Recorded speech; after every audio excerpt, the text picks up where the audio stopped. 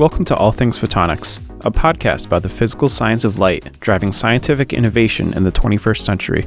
I'm Joel Williams, Associate Editor at Photonics Media. Join us as we explore the latest trends in optics, lasers, microscopy, and spectroscopy. Each episode you'll hear from leading voices from across the photonics landscape, brought to you by Photonics Media.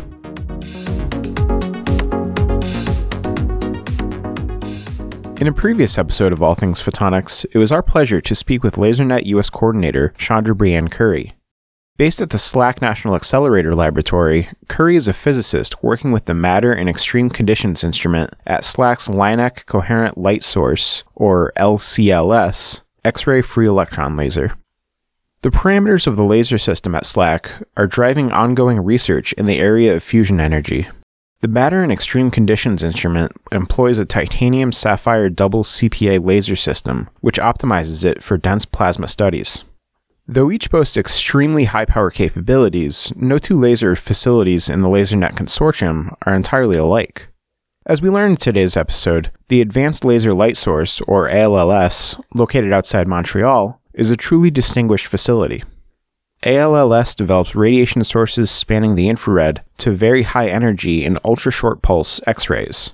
The facility, which consists of multiple laser systems, enables dynamic imaging of molecules and complex systems. Anything else that you might imagine as being made possible by a system that approaches 1 petawatt of peak power is also supported by the high-intensity system at the ALLS facility.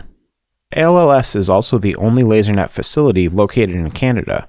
Open to users since 2005, the facility was financed through the International Joint Ventures Fund program of the Canada Foundation for Innovation. While ALLS increases access for users from around the world, it has also emerged as a hub of laser innovation in Canada. With this in mind, our guests today are Francois Laguerre, Scientific Head of ALLS, Haida Ibrahim, Senior Research Associate and Project Manager at Institut National de la Recherche Scientifique, and Donna Strickland, Chair of ALLS's Scientific Committee from 2013 to 2018. In 2018, Strickland was named a recipient of the Nobel Prize in Physics for developing chirped pulse amplification with Gerard Moreau. We start our panel with Dr. Laguerre on the specifications of the distinct laser platforms at ALLS. The conversation gives way to the benefits of ultra-high power systems, their applications, and the overall state of laser science.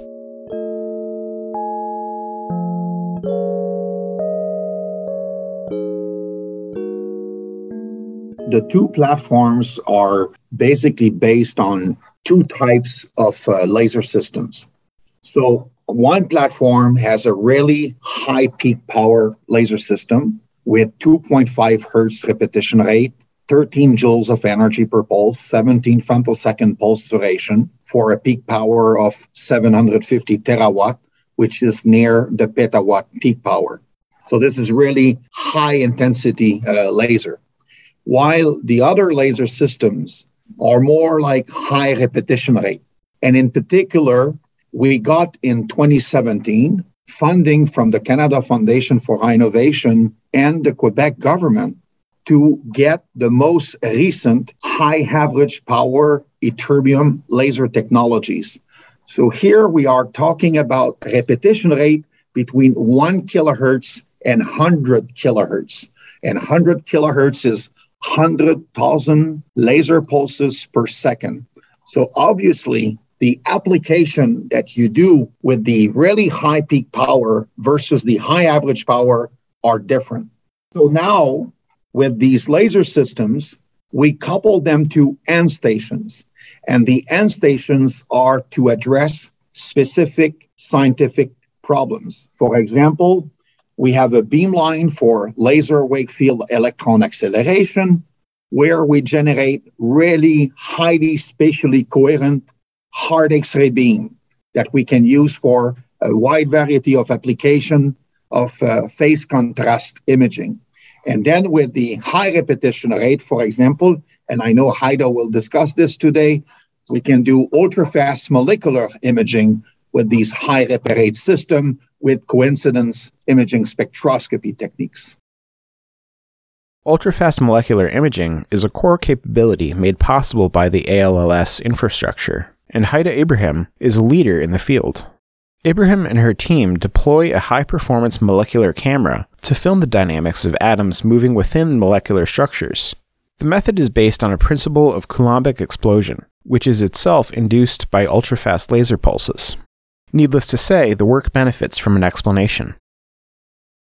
So if you want to image molecules, the problem you're facing is they're extremely small and extremely fast, and you need to get these timescales and spatial scales together at the same time. And in terms of timescales, we are talking about femtoseconds, which is 10 to the minus 15 seconds, or billions of millions, I think, of a second. And at the same time, we are talking about nanometers or sub-nanometers in terms of spatial resolution.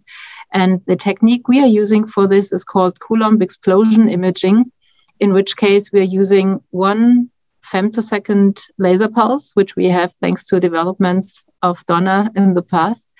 And these laser pulses, the first one can trigger a really fast motion, and then we are using a second one, which is blowing the molecule up. And this allows us to freeze motion at specific time delays.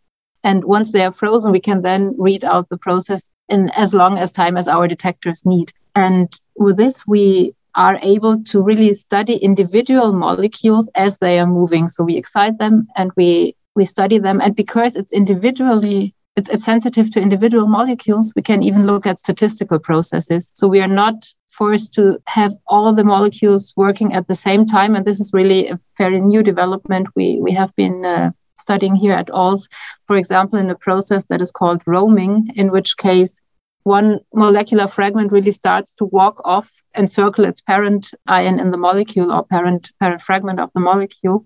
But this is a process that is happening statistically, and we can study it one by one, and we can get the information of this together.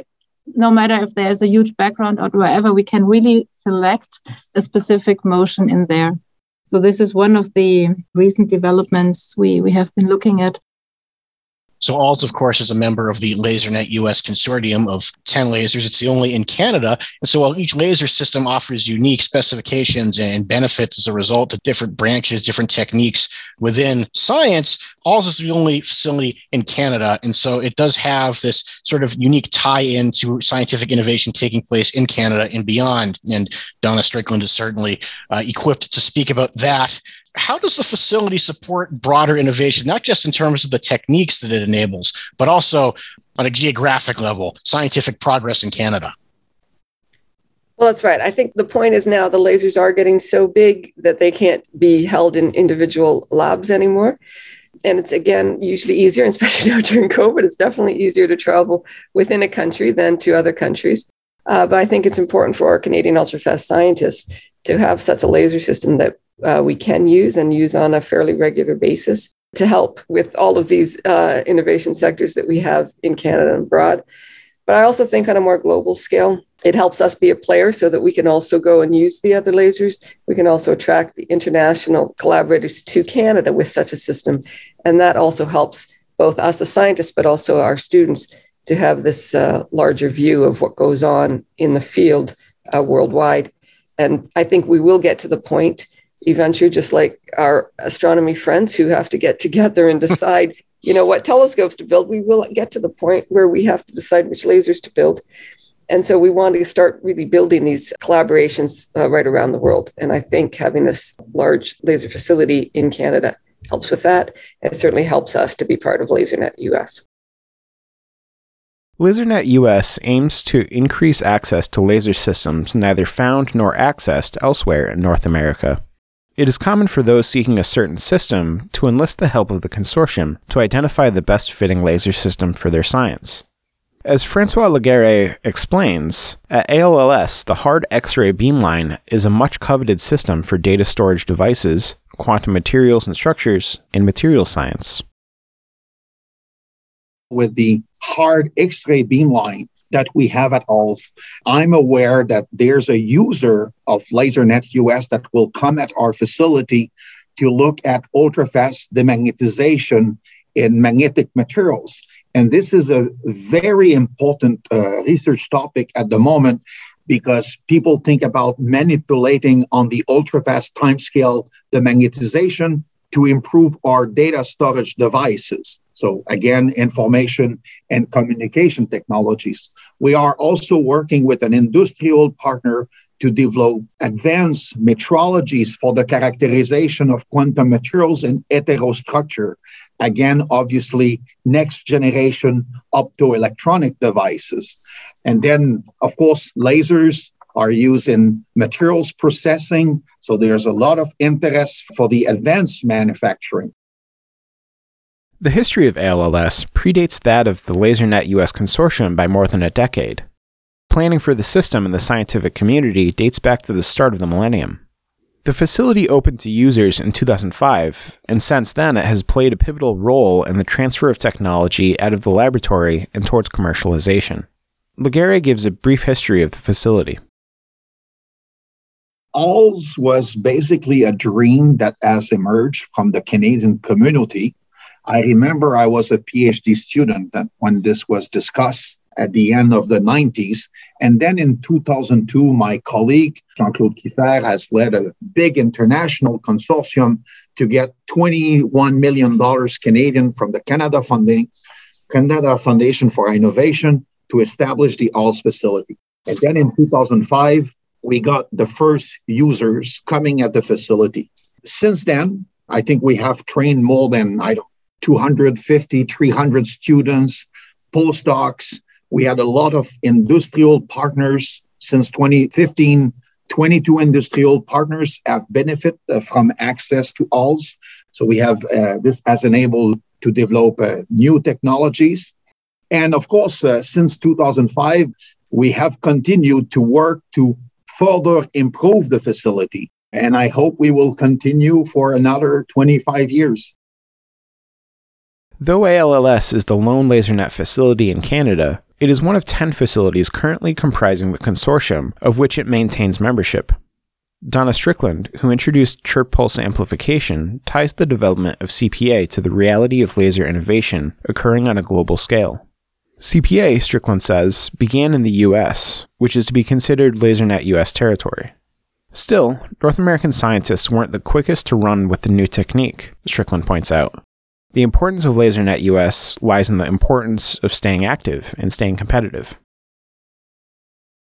If we're going to all have these laser facilities, and they're going to be big, we are going to have unique capabilities at each one. But I think when you talk about LaserNet US, it really is a response to the fact that CPA began in the United States, but somehow Asia and Europe really grabbed hold of it and ran with it maybe more than we did in North America. And so the LaserNet US really is a response to that, to say, all right, it started here and there's good reasons to have high intensity lasers. Let's get back in the game and let's start working together. Because certainly Europe worked together to build their big facilities, and Asia works together to build their big facilities. And so I think that's what's important. But I think, of course, we all watch what each other does. And if somebody comes up with a breakthrough, we're going to all want to use it and make sure we have the best lasers out there. Right. And I can add on to this. For example, in China, they have now projects to go to 10 petawatt and even beyond. Okay. At ALLS, given, let's say, the budget limit that we have, building such a facility requires huge amount of funding. And also driven by the fact that we want to use our lasers for the key innovation sectors of Canada, most probably in the near future, we will upgrade the capability of our high peak power laser system with repetition rate instead of energy. So instead of having 2.5 pulse per second, maybe with the new technologies, we could go to 10 or even 20 pulses per second. And at the end, the user using the X-rays for doing biomedical imaging will have more photons per second and will be able to take more measurements, more sensitive measurements. So as Donna said, it's very important to work together in order to not duplicate our capabilities, but to be complementary in terms of capabilities. Lasers are light sources at a fundamental level. Though not all light sources deliver an infrared beamline using 100 Hz laser, as is the case at ALLS, there are other types of light sources in existence. A synchrotron is one of these alternative light sources. And there are some similarities to the massive systems that comprise the LaserNet consortium, especially ALLS. A synchrotron is a powerful X-ray source, just like the LWFA-based X-ray beam at ALLS. We asked about the difference between the beamline and a synchrotron light source, and we found out there is more than one. With lasers, we have the temporal resolution. So the lasers are producing pulses, so very short flashes of light. So for example, the 750 terawatt laser system that we have at ALS, the pulse duration is 17 femtosecond. It's the shortest high peak power laser within the LaserNet US consortium and among probably one of the shortest in the world. So its unique specification is really very short pulse duration. So yeah, compared to synchrotron, we provide very short pulses. In addition, regarding this high power laser system, I've mentioned that we can generate hard X-rays with this laser. The hard X-ray source that is produced is highly spatially coherent. So the spatial coherence of the source enables researchers to perform phase contrast imaging with really high spatial resolution. So for example, one of the first LaserNet user that came at the facility is Professor Hamina Hussein from the University of Alberta, and she's basically using the X-ray source to look at the pores within some alloys with really high spatial resolution, really high throughput, with an application related to advanced manufacturing.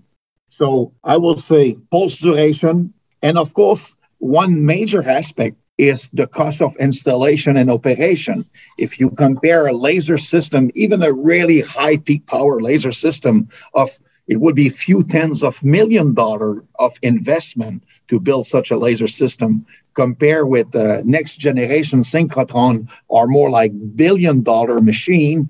And obviously, a synchrotron will have hundreds of employees, while a laser facility will be a team of 10, 15, 20 employees. So the size is simply not the same in terms of budget, but the science also can be very different because of the temporal resolution and the laser peak intensity. The inner workings of technology transfer from a high-intensity laser system to a commercial product is complex, and so it was a question we were eager to ask. How does research, often at such a nascent stage, factor into something available for purchase? Part of it involves having numerous partners in industry working at various stages of development. ALLS has partnered with more than 20 Canadian companies since 2015 for just this purpose. Another part is using the laser system to refine and optimize methods and techniques that already exist. According to Laguerre, there is a path to the X-ray and terahertz sources produced at ALLS to become integrated into commercial laser solutions. Since 2015, we have the 22 industrial partners. One of them, a spin-off company based at INRS near Montreal, where we are, FueCycle, is doing the commercialization of a system called Holocore Fiber to further reduce the pulse duration of lasers. So this is a technology that we have put in place at ALS, that we have improved, and now it's commercialized by a spin-off company. There's also other companies that are coming at us, for example, to test their instruments, to confirm the specifications of their instruments. There's a company called Axis Photonic. They are building and commercializing streak cameras. And whatever a customer buy their expensive camera and the niche product, they need to characterize it before shipping it to the customer. So they come at ALS. And then in the recent years, we had also other industrial partners that came to us to push the development of technologies, including electron accelerator for ultra-fast electron diffraction imaging, for the characterization of quantum materials. And I believe in the near future, these X-ray sources that we produce, these terahertz sources that we produce, they will become well-engineered systems that could be fully integrated to commercial laser solutions and then be installed in a manufacturer And we are all aware in the US, for example, Intel is really interested in using the X-ray sources that we are producing with our lasers to look at their manufacturing process. So the future is bright for lasers. With the innumerable capabilities of high-intensity lasers comes innumerable possibilities for them. And who better to ask about some of these possibilities than Donna Strickland? The X-ray pulse application that Strickland identifies as most intriguing right now speaks to the versatility of the high-intensity lasers, such as those found at ALLS. Well, one of the ones that I like that's already started at ALS, and I don't think we've mentioned it yet, is the agriculture. And obviously, right now, we're all going to be worried about the fact that there's not going to be enough to go around this year because of world events. But, it's hard to believe that the X-rays that are produced at ALS is being used to study how nutrients get into the roots without ever taking them out of the dirt. And I think there's these kinds of innovations, whereas agriculture has also been studied for centuries, but we're bringing new techniques to help that out. And I think it could be applied probably much more widely into the agriculture to start looking to see how to improve produce and the efficiency of making it for this global demand that we have and are having to deal with things, both wars and with the environmental changes.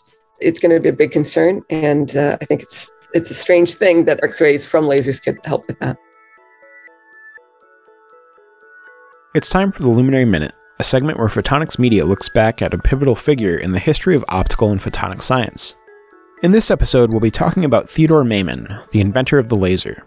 Maiman began his career in 1956 at Hughes Aircraft Company in the Atomic Physics Department, where he led the Ruby Maser redesign project for the U.S. Army Signal Corps. The work brought the device from a 2.5-ton cryogenic device to just 4 pounds. The successful downsize would serve to kickstart his laser project, which Maiman was able to convince company management to fund in 1959. At this point, there was a veritable race to develop the first laser, with groups at IBM, Bell Labs, MIT, Westinghouse, RCA, and Columbia University all vying for first place. Those groups held doubts about Maiman's decision to pursue a design using a synthetic ruby. However, their work was propelled by a 1958 paper by Arthur Shallow and Charles Hardtowns, in which Maiman identified multiple flaws. Confident in his analysis, Maiman moved forward with a design using a synthetic pink ruby as the active laser medium and a helical xenon flash lamp as the excitation source. Maiman successfully fired his laser on May 16, 1960. The date is recognized by UNESCO as the International Day of Light, which is celebrated with numerous laser and light-related events worldwide.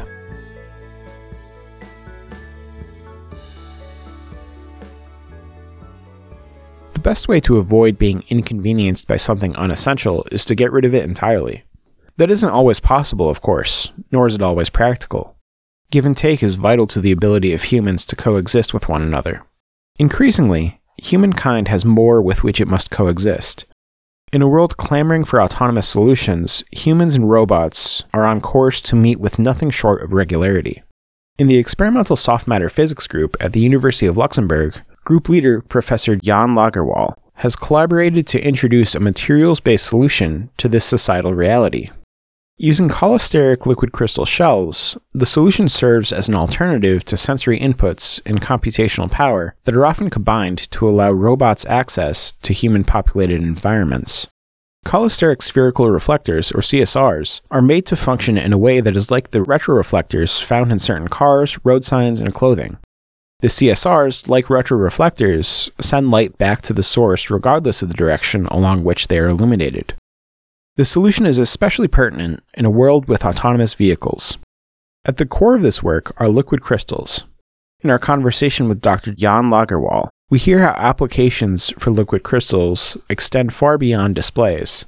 In fact, sensors, semiconduction, and manufacturing are suitable applications. That conversation, as we conclude Season 5 of All Things Photonics, is next.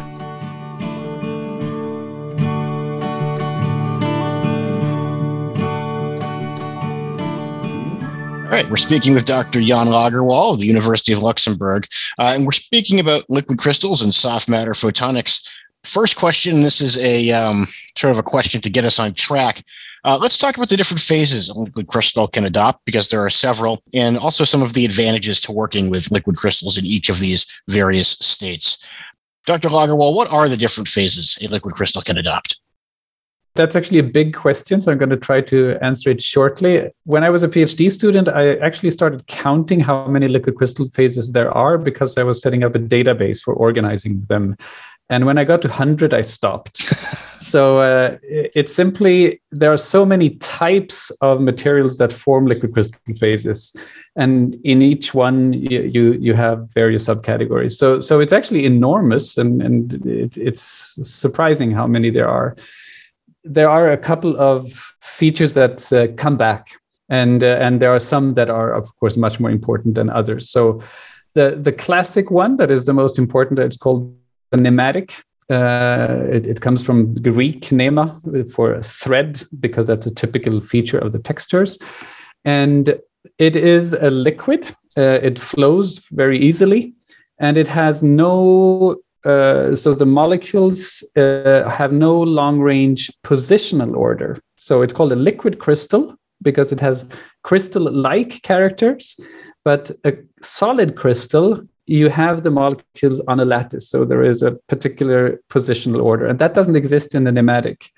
But what you have is orientational order.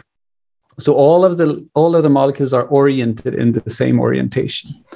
And that gives you the anisotropic properties or some of the anisotropic properties that you find in solid crystals as well, but it flows. So that's the most basic and most applied liquid crystal. So if you have a liquid crystal screen, a display like a laptop display or a TV display, most of them are still LCDs, that's going to be a nematic inside there. We work a lot with a chiral version of that chiral nematic, which is also called cholesteric because it was originally discovered in a cholesterol derivative. And what happens then is that you have the same type of ordering, the molecules organize in the same direction, but this direction now rotates in a helical fashion. So if you take this direction of ordering, that's called the director, and you take an axis perpendicular to it, then that's like a screw axis or a corkscrew or a helix in spiral staircase any way you want, right? So if you imagine yourself walking up a spiral staircase, every step in the staircase, that gives you the molecular orientation at that point, so to speak. The reason that this spiral staircase is interesting is that the pitch of the staircase is often on the order of a few hundred nanometers, and that's why it's interesting for optics, because that means that you have a periodic structure with a period on the order of light wavelengths, and that gives you very interesting optical properties. Part of the motivation for asking the question is in this interview, I hope that we are going to be able to, and I think that we will, talk about liquid crystals beyond the LCD, so to speak, because everyone knows liquid crystals are pivotal for advanced display technology, not just your conventional displays, 3D tech as well, but there's a lot more to it. And you mentioned the cholesteric phase, working with cholesteric liquid crystals. What are some of the advantages to working with liquid crystals in that form? Because that is a big part of what your group has been able to do. Yeah, so I'm in love with cholesterics. It's probably the most fabulous phase I know because it's beautiful. It gives all these spectacular colors, but there's so many things you can do with it. And this combination of something being liquid and at the same time self-assembling in such ways is fantastic because it's liquid, we can process it like any liquid. So we use a technique called microfluidics, where we flow one liquid inside another. And you can do tubes, you can do droplets, you can do shells, and so on in that way. And another technique we use is called electrospinning, and then you spin fibers with the liquid crystal inside and so on, right? So because it's a liquid, we can process it into these different shapes and in different form factors, if you like. And then in each of these forms, the self-assembly then takes place. So you can get then a cylindrical fiber with this helix developing perpendicular to the fiber axis, or you can get a shell with a helix developing perpendicular to the shell radius or a droplet and so on. And if you take the cholesteric with a pitch in the order of a few hundred nanometers, that means that you get a Bragg diffraction element with spherical symmetry or with cylindrical symmetry. And that gives rise to a lot of very interesting optical properties, actually. And those properties are properties that you're exploring in your group. And the applications are fairly vast in addition to being sort of outside of the regular norm LCD realm. Pretty vast, pretty diverse applications. And I want to talk about a couple. Let's start with sensing. You published a paper about 6 months ago. But let's talk about that paper, because liquid crystal sensing is not a mainstream application, certainly not yet, but it's an area that you've prodded with your group. Right. So one of the nice things with liquid crystals is that soft matter in general, and I would say liquid crystals in particular, are very responsive materials. That means that you have a small external stimulus. It can be light, it can be electric field, it can be a magnetic field, it can be a mechanical disturbance, or a chemical that is dissolved. And it can give a very strong effect on the self-assembly. And in fact, I should add, by the way, to your first question about which liquid crystals there are, one of the most important liquid crystals is us, ourselves. So every cell membrane in our body is in a liquid crystalline state. That's actually very important. And an example of how responsive liquid crystals are is that the cell membrane really depends sensitively on temperature and pressure and so on. That's one of the examples that, for instance, fish living really deep in the ocean, you cannot just bring them up to the surface, because then it's a different phase, a different behavior. And it's a little bit the same thing here, that we have our liquid crystal that we prepare in a certain way. And we know then that if you don't expose it to anything abnormal, it will have a certain color, or it will be transparent, or it will scatter light, or something like that. But then we prepare it in such a way that if it's exposed to, for instance, toluene gas, that's what we were working with in this paper, then it actually changes the way the molecules organize inside the fiber in this case. And that changes the optical properties. So in the first paper we studied in this, it was kind of on-off transition. So when the fibers were exposed to toluene, they lost their order completely. So it went from this nematic or aligned liquid crystal to a regular isotropic liquid. And that meant that we went from a scattering state to a transparent state. And now in the new paper, we fine-tuned this a little bit more. So we didn't just look at this on-off threshold, because in reality, it isn't on-off. There's a lot of happening before the transition to the isotropic state. And that's what we were monitoring. So in this case, we were simply measuring the birefringence of the liquid crystal as a function of toluene exposure. We were simply looking at it in a polarizing microscope. For the optics community, probably they know what the birefringent material look like in a polarizing microscope. By monitoring the color, we could actually establish how much toluene the system was exposed to. I'll walk back here a little bit and give you a personal anecdote. It was about this time last year, early May 2021, we picked up a press release. The future is now. How can humans and robots live together? Interesting headline. And then we read it. And this is from the University of Luxembourg. And it went in a different direction than I think any of us expected. It brought us to an advanced functional materials paper. But that really is the question. How can humans and robots live together? And there is a liquid crystal materials-based solution to help answer that question as well. Yeah, so that's, again, a very fascinating application of these cholesteric liquid crystals.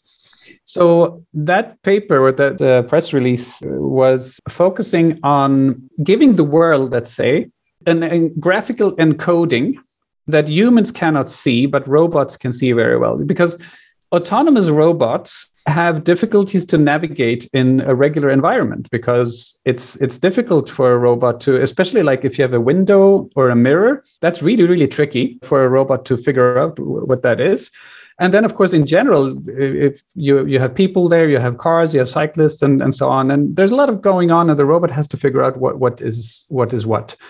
Most approaches to getting autonomous robots to be safe, and self-driving cars are autonomous robots. Many people don't realize that this is a robot, but it is to have artificial intelligence, and that works very well. But it's, of course, computationally intensive, and the computation uses up a lot of energy and so on. So in research, quite a few robotics researchers, they use a different approach. They put up markers. They look a bit like QR codes, so black and white markers, and they put them on the environment. So a door is marked up with a certain marker, a window is marked up with another marker, a box that the robot is supposed to manipulate is marked up with a third marker, and so on. And each of these markers then tell the robot, first of all, what is it? It's a door, it's this particular box, it's that box, and so on. But then because of the shape of the marker, you think of a QR code that is a bit simplified. And now you look at it from a certain angle, and then the QR code doesn't look like a square anymore because you're looking at it from an angle, right? And what the robot does is it just analyzes how far away is it from a square, and it can then calculate what is the angle. And by looking at the size of the marker, it can see how far am I away from this. So very simple image processing allows the robot to figure out what is it dealing with, where is it, and how is it oriented with respect to itself. So it's a very powerful system, but these are black on white, and they're usually printed like a US letter sheet of paper, quite big. So these are fine in a research lab, but you don't want to have this in your home or in a restaurant or in the city center and so on. So what we were doing in that paper, and we're working together with robotics collaborators both here and in Luxembourg and in the United States. Matthew Schwartz at New Jersey Institute of Technology is my main collaborator since many, many years on this, is to make these types of markers, but using, instead of black pigment with which you print black and white markers, we use these cholesteric spheres. I mentioned before that we can mold the cholesteric liquid crystal into a sphere using microfluidics. And then after we have done this, we polymerize the cholesteric liquid crystal. So we use the liquid state for making the shell and getting this self-assembled photonic structure, but then we freeze that state into a solid so that we can use these spheres afterwards any way we want. And the spheres are then tuned to reflect, to have a fairly little bit longer pitch or a shorter pitch than you need to see visible reflections. So it's, as I said, it's a spherical Bragg reflector. And let's say if we tune it for 380 nanometer, for instance, that's just outside the visible spectrum into the near UV. So it's not dangerous. The sunlight has a lot of 380 nanometer light, but we cannot see it.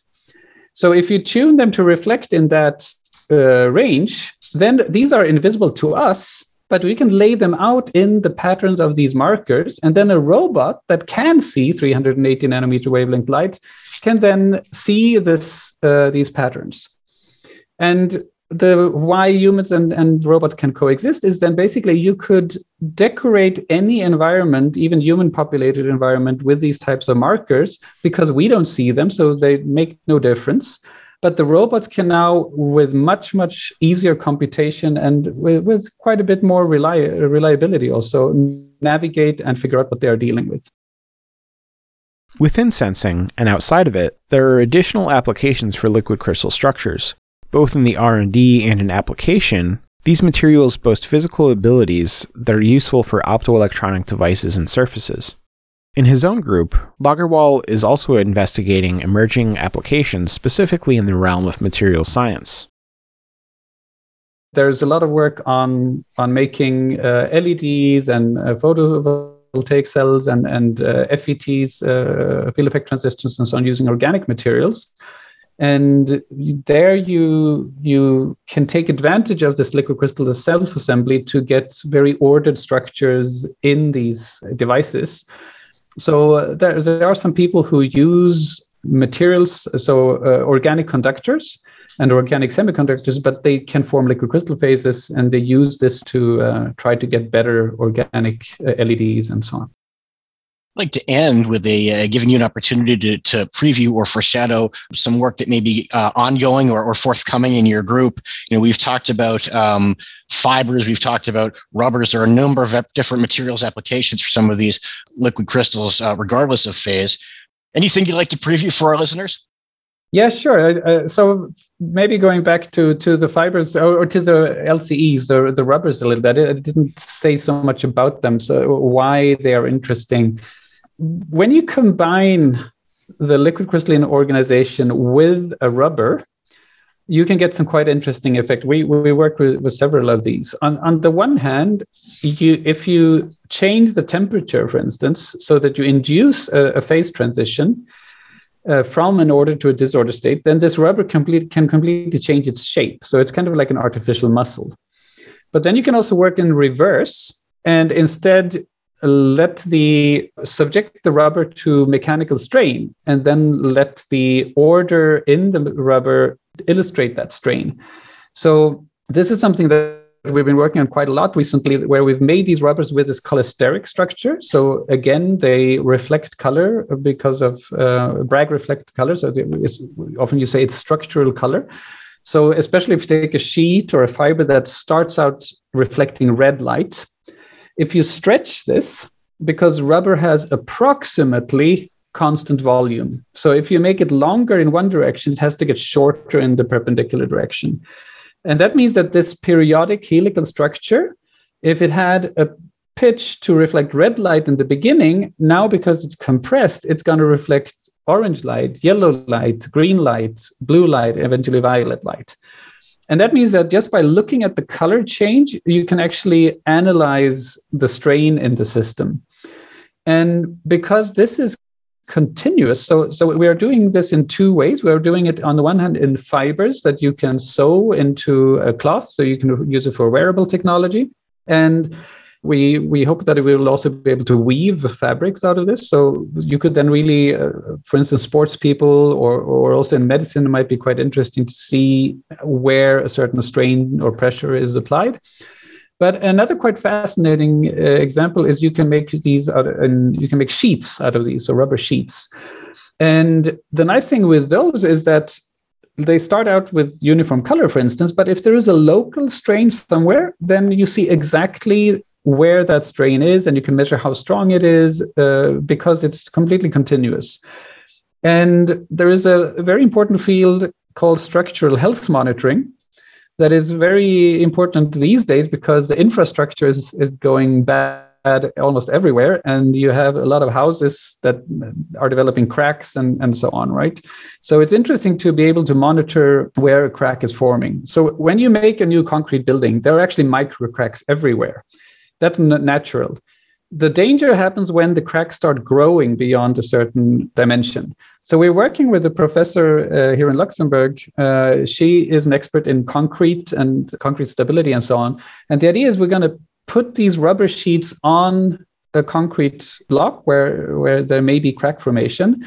And the idea is then that originally everything will be red, for instance, but if a crack grows, you can then see exactly where this crack is because it becomes green or even blue and so on. And this is independent of where in the sheet it happens. So the standard strain sensor for structural health monitoring, they are basically fibers, and you get one value per one sensor. So if you have a crack happening next to a sensor, you're not going to notice that crack. So in this case, we get a completely continuous monitoring of the crack formation. That concludes this week's episode of All Things Photonics. Thank you to our engineer, Alan Shepard, and to our news editor, Jake Saltzman, as well as to this week's sponsors.